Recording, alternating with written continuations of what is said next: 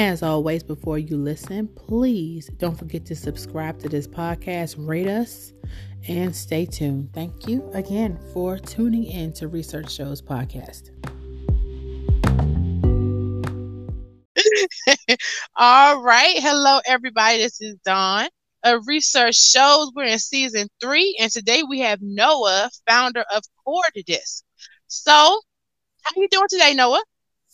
I'm doing well. Thanks for having me, Dawn. Thank you so much for coming on. So, I got confused because I'm thinking you're a game developer, and there's a difference between being a game developer and game theory. So, can you explain to my listeners what is the difference between being a game developer and game theory? Yeah, sure. So game theory is actually the mathematics of strategy, and most entertaining games have very little game theory to them because game theory explores the interactions of agents with different interests. Um, Most games that are done recreationally are zero sum. Somebody wins, the other people lose. So that strategic environment is sort of all set all by itself.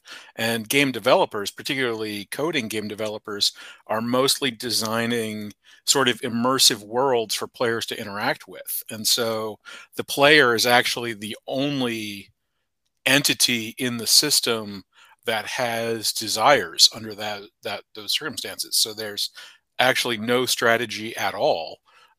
Okay. There's simply this very deep tactical issue of whether you're doing stuff that gets you what you want or not. Okay. And so, okay, go a little bit deeper so I can so I understand. Well, so game theory has developed some little stories about some simple games to help people understand sort of the difference between strategic situations. And so these involve two-player games that are each player has two choices. The most famous of these is Prisoner's Dilemma. Two Okay. people have committed a crime. They've been captured by the police. They're each being sweated separately. They can stay quiet or they can betray their compatriot. Um, and the game is based on what happens to people depending on what they do. If they both stay quiet, then they both get popped on, say, a minor charge and do 6 months. If one of them betrays the other one and the other one stayed quiet, then the guy who stays quiet has to do like 10 years and the other guy gets to walk free. But if Oh, they okay. but if they I, both betray each other, then they both go down for 5 years. So this is a game where no matter what your partner's doing in the other room, you're always better off if you betray him. Um, this gets interesting because if you're doing this as a one-off, everyone just betrays the other person. But if right. you're doing it as a repeated game where you're doing it over and over again, um, then now you know that the other person can pay you back for any bad behavior, and so people become cooperative. And this system helps describe how altruism can arise from just the strategic uh, possibilities of selfishness. So Okay. this situation, if there's a situation where being selfish is better for you, but cooperation is better for the group, and you're going to be in this situation over and over and over again, and you don't know whether or not the group will reject you in the future, suddenly being cooperative in the hopes that the rest of the group is also cooperative becomes the selfish strategy because it actually leads to better outcomes for yourself. Wow, that's really interesting. I didn't even think it went that deep. so, so, okay. So I'm understanding that coding is involved in this, correct? It definitely can be. When you get into more complicated games, they become too difficult to analyze just in speech like this, Hmm. and so having computer support for finding resolution becomes critical. So, was coding hard for you to understand, and is it does it require a certain amount of education? Like, do you have to get a master's degree, or what? How do you get into this? Do you go directly into being a mathematician? How does that happen? I would say that a mathematical foundation helped me out quite a bit. Coding is one of those things that is difficult, but the existing educational resources aren't that good. Okay. It's more a situation of it's sort of more like being tall and less like being fit, if you will. Okay. Like if you go to the gym, you can get stronger, but it doesn't necessarily get any easier to pull something off the high shelf if you're not tall enough, just because you're more fit now. So, you know, somebody that's like 6'6" and out of shape, and somebody that's like a 5'5" gymnast, that 7-foot shelf is just not much of a challenge for the first person. So the thing is to understand logic and how that functions. Okay. And then you have to actually pick up a language. And so the best way to do coding really is to have a project that would be aided by computer support, to give you a motive to actually have something to do, and then just use the computer to help yourself out to get that project done, and just sort of go piece at a time, pick up tools as you go along, and so on. So it's kind of like you get good at coding by being out in the field, or being actually, you know, through your experience, not necessarily sitting in a traditional educational setting, correct? My observation is that's the case, and I think the primary reason that's the case is because the educational settings are so far removed from what you actually do in the field. So I myself didn't actually study computers all that much while I was going to college. I did get a degree and studied nuclear engineering and some other stuff, and a lot of mathematics, but I worked for a company where I spent about 6 years developing a system that was doing the build process for the company, and they had hundreds of coding employees, and we had developed multi-stage continuous integration. Was an automated system that would, when people saved their work, would create a copy of that, checkpoint it, build it, compile it, test that, and do so in a fashion that the complete packaging and so on could be exported from the building, so that third parties could verify that code did what we said it was and was the code that we were all talking about, and so on. Wow. That project was a collaborative effort between the team that I was on, which was almost a dozen people by the time I left, and the hundreds of people that we were supporting.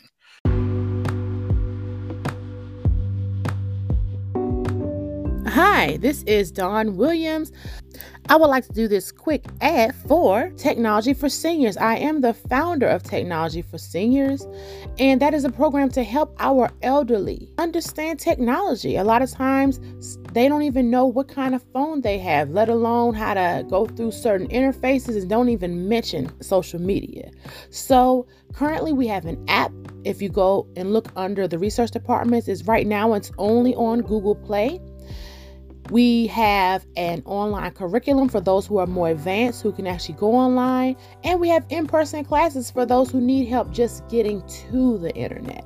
So those are currently available in Southern Maryland. Just visit us on our link tree at linktr.ee/the research departments, or you can call 240-516-6922. You can also text that number. And thank you. Have a wonderful. And how long long did something like that take? Like what you just said, that entire project. How long did something like that take?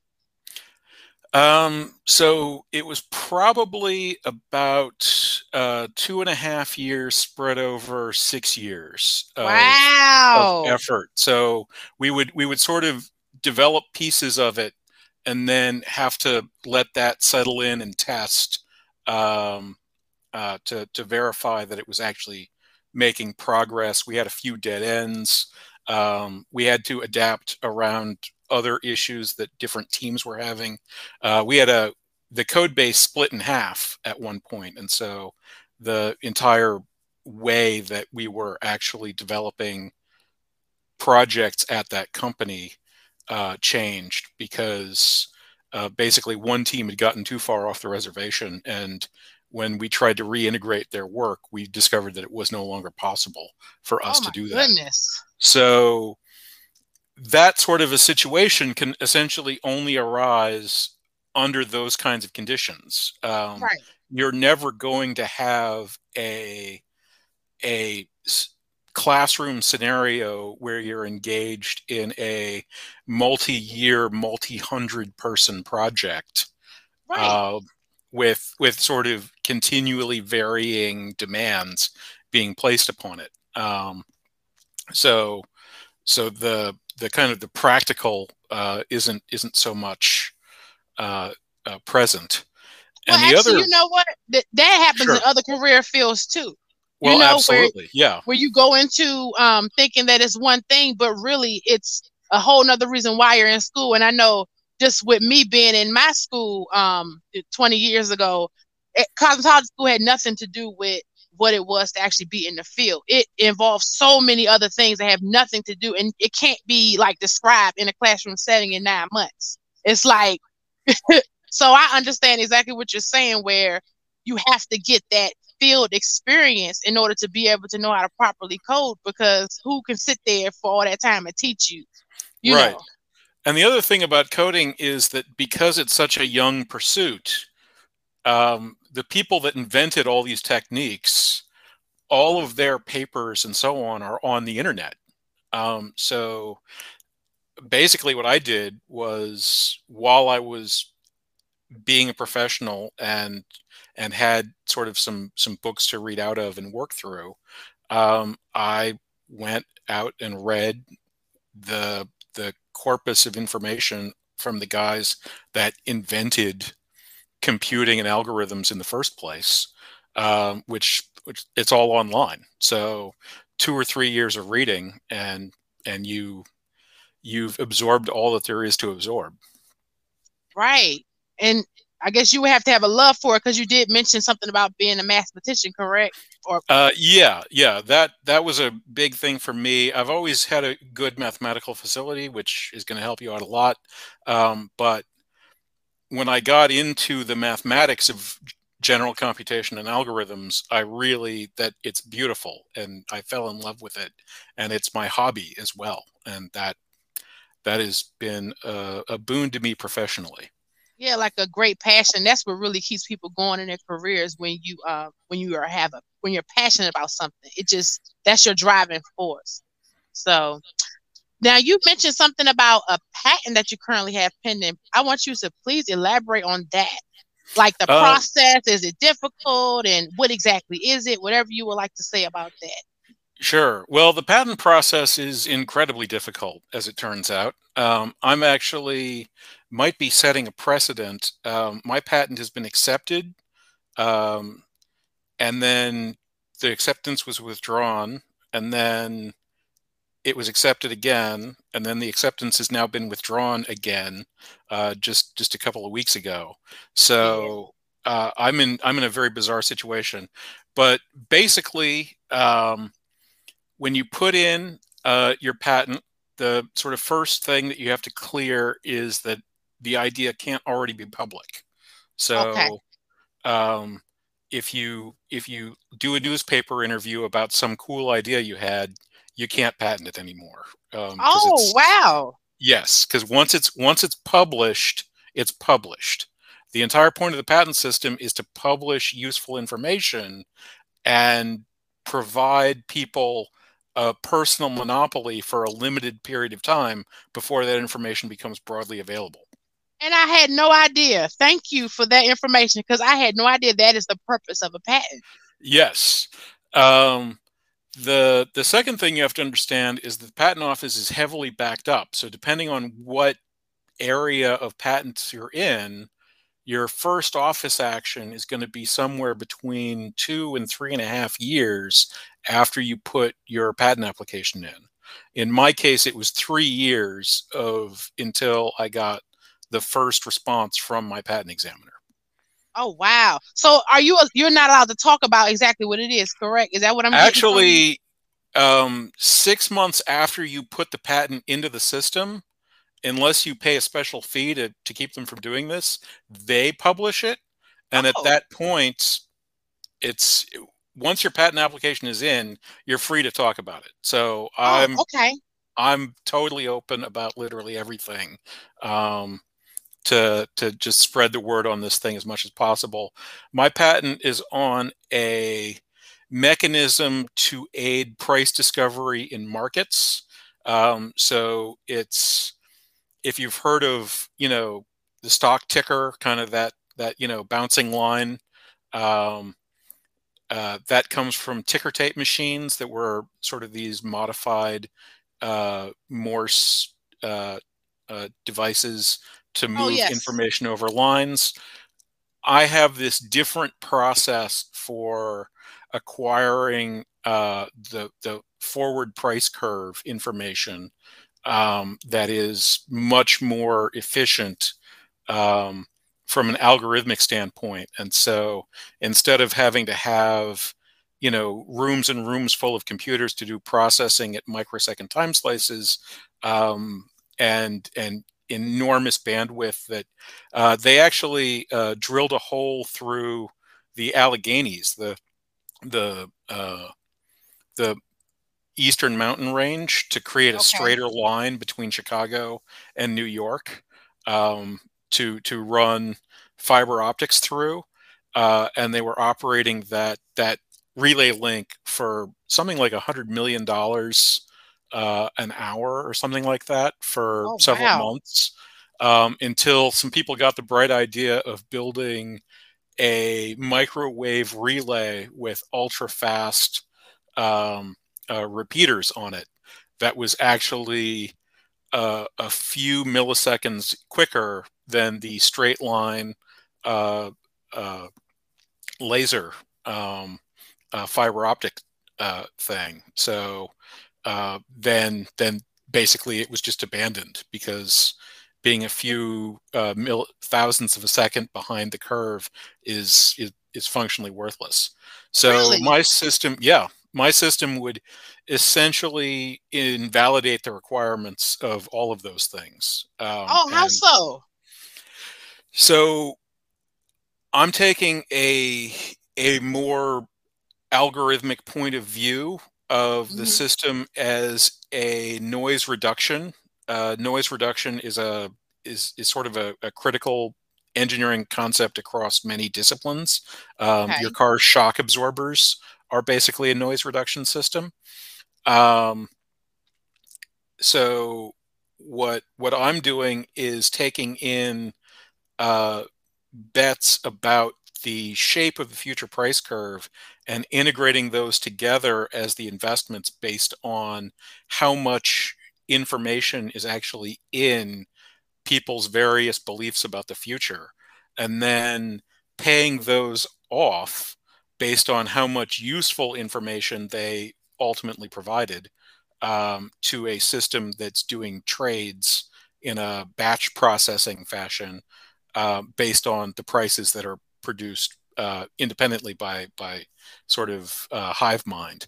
Um, so this creates a system where people that want to make physical trades, people like farmers and factory owners and so on, live in this space where they're all being batched together and can be very efficiently broadly traded without encountering market risk. Whereas people who actually want to encounter market risk and get returns, get to live inside this system that offers them higher returns than existing markets do and lower risks than existing markets do, by sort of providing their information to everybody instead of just whoever their counterparties turn out to be. Wow. And the coincidence in this, you speaking about this, is that my son, my 13-year-old, I homeschool, and he just asked me like 2 weeks ago, Mommy, I want to learn about the stock market, which I have no idea anything about the stock market. So I literally just watched and studied it because I have to study it in order to teach it to him. Sure. So this is really interesting that you're saying these things. And then also my question, now I know what to ask because I am curious now in regards to, I know I found out that there are different types of stock markets, and in different parts of the world, there is not just only one stock market. So is your apparatus that you have for this particular, whatever you have right here that you're getting patented, is it going to be available in all of the stock markets, or are you just going to initially start with this one that's here in America? Isn't it two? Is it just one or two? I believe. So there are a handful of benchmark markets here in America. The two primary stock markets are the New York Stock Exchange and the NASDAQ. But I'm focused more on commodity markets. Okay. And there are, again, a couple of big commodity markets here in this country, the Intercontinental Exchange and the CME Group. But the thing to understand about the markets is that essentially each different product is its own marketplace. So Tesla stock and US bonds both trade in New York and are traded by the same people, but they aren't the same marketplace.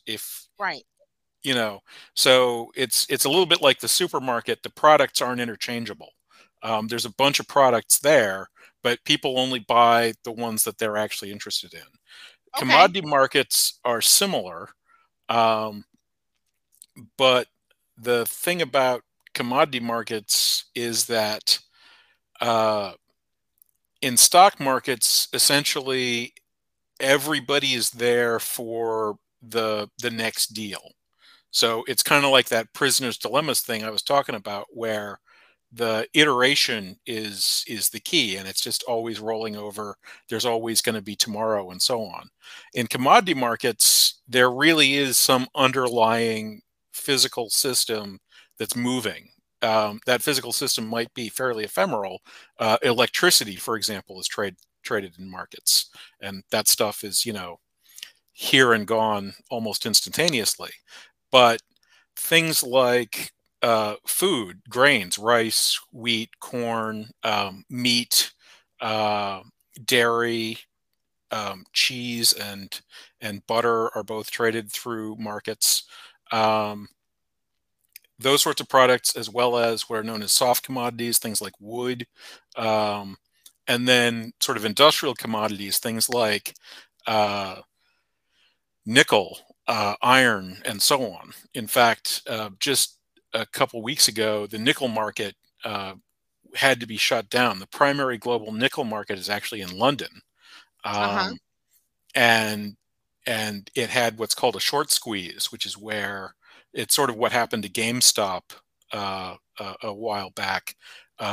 People thought that the shorts that were out couldn't really cover themselves, and so they bid the market up to drive them out.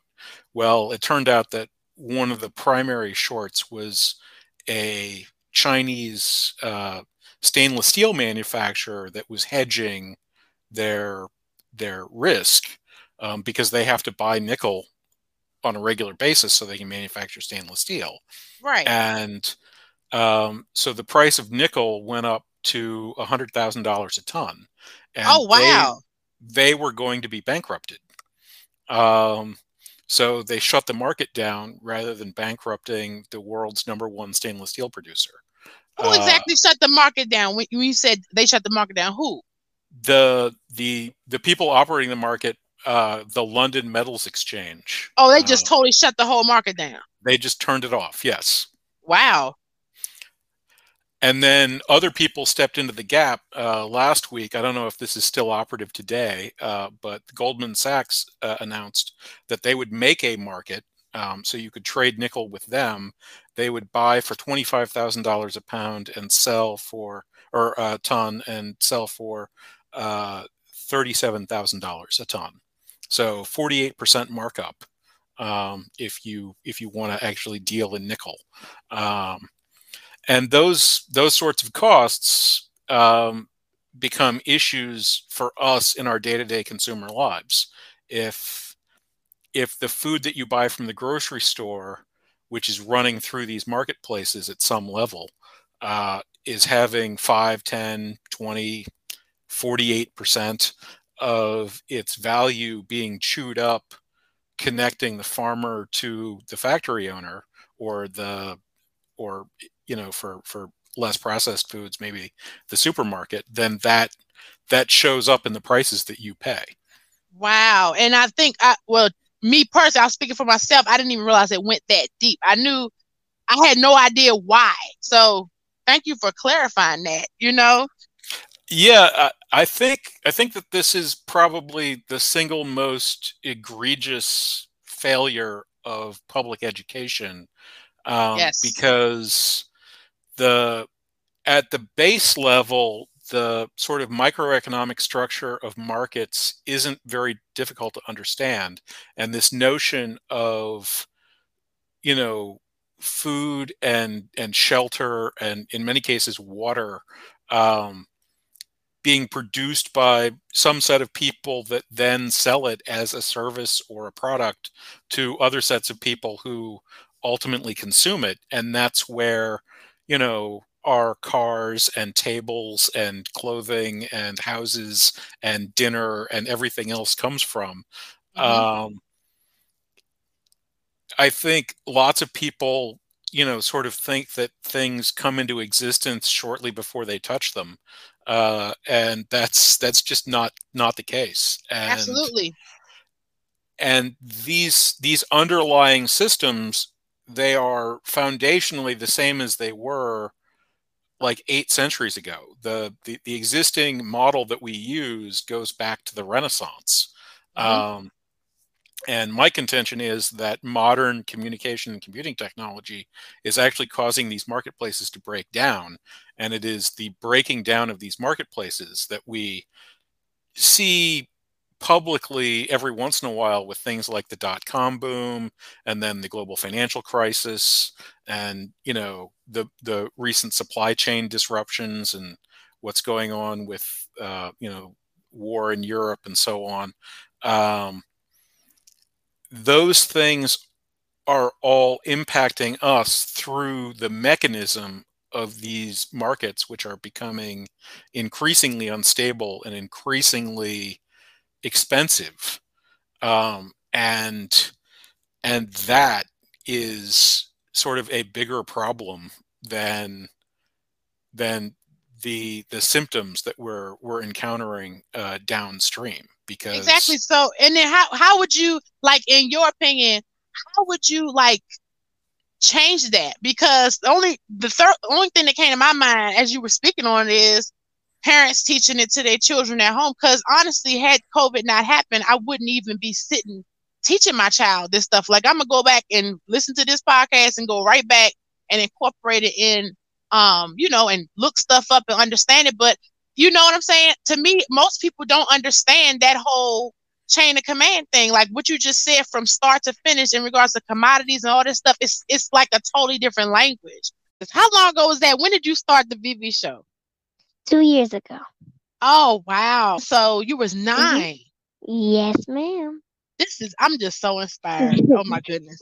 Okay, so all right, so tell everybody, how is it being a social media influencer? How is that experience for you?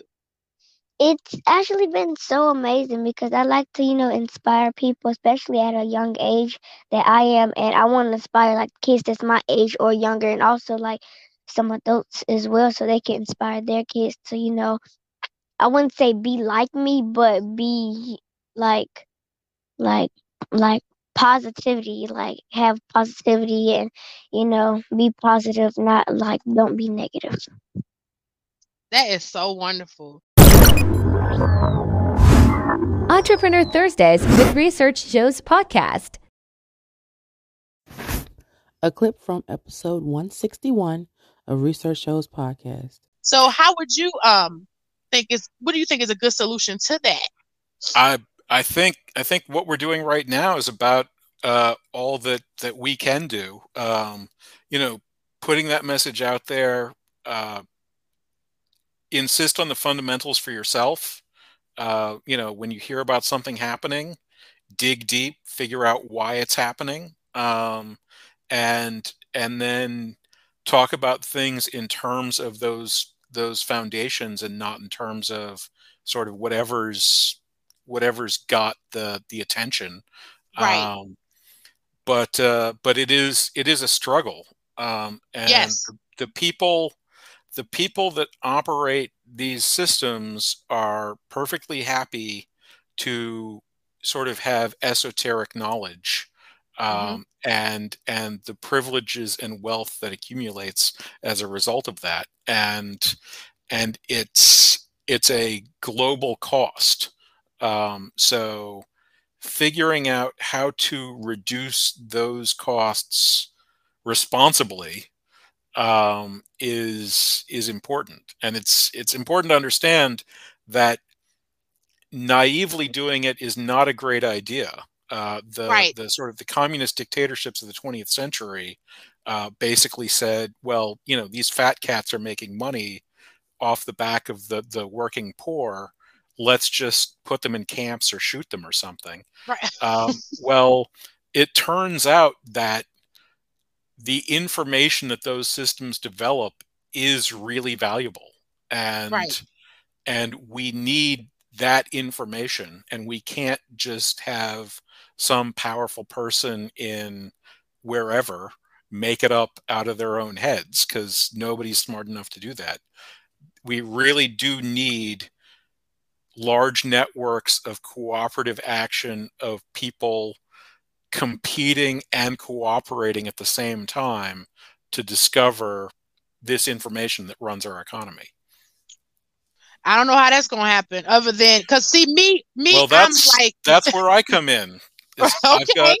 I've got coordinated discovery markets. They should be proof against this hyper fast computation communication system that we have, because they focus on what's important. They focus on the information, not on the noise.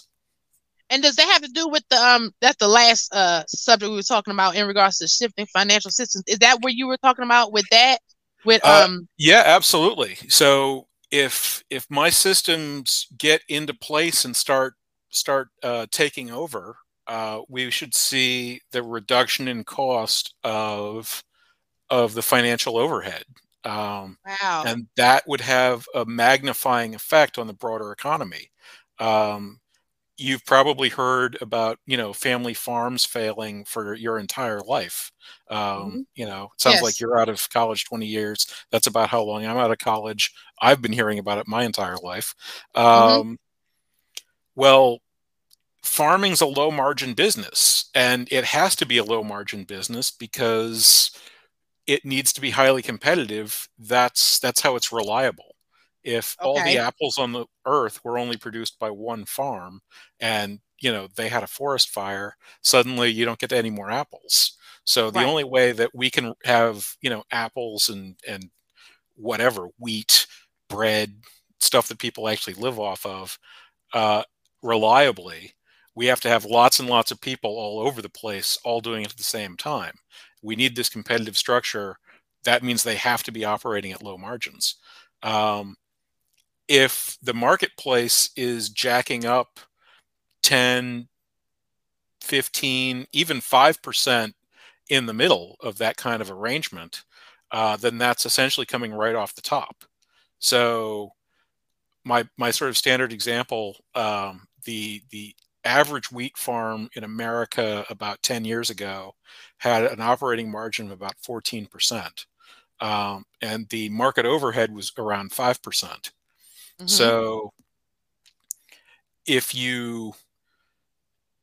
every percent you cut down market overhead would be a 7% increase in that farm's profits. Okay. So if they were sort of a median American family with a few kids, making, 60, 70-ish $1,000 a year, then they would need to be doing about $500,000 in product a year. Mm-hmm. If it's a 5% overhead, then $25,000 of the money that they produce is essentially being used up by the markets.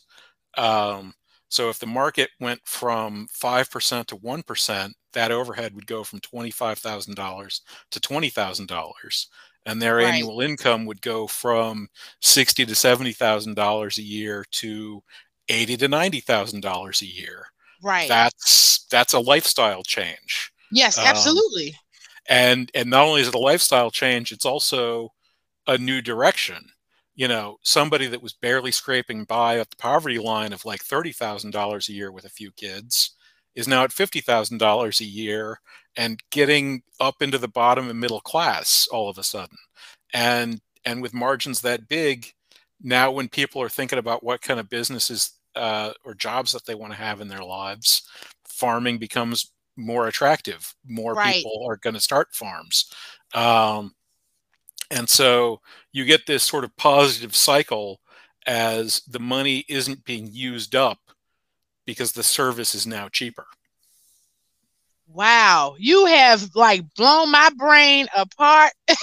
And I am so glad that I have done this podcast because and I'm sure it's going to open other people's eyes to a whole nother part of the world that we had no idea about. We see little bits and pieces on movies, but we haven't really had it broken down to us in regards to, commodities and all different kind of stuff. As soon as we hear that word, you automatically think of the New York Stock Exchange, and we didn't even realize there's a whole nother branch of it.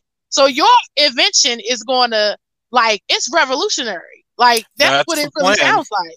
Yes. Yeah. This would be the first upgrade in market economics since the northern Italian city-states took over the Mediterranean. Wow. Oh, I'm excited for you. I am excited for you. This is wonderful. Wow. Well, we've reached the end. I am so glad you came on my show, Noah. I don't know if you have any links or social media or promos you want to give, but this is the time to give it. How anybody could, see anything that you have going on. Do you have anything for us? So yeah, I've got a website at coordisc.com. That's COORDISC. And you can also reach out to me on LinkedIn. I'm Noah Healy on LinkedIn, NOAHHELY. Yeah, if anybody is interested, please do reach out. Thank you so much. And we're going to bring this to a close. If you want to go ahead and rate us on our podcast research shows, you can do it on Spotify at tinyurl.com/DMS podcast, or on Apple Podcasts at tinyurl.com/DMS Apple. So I want everybody to have a wonderful day on purpose.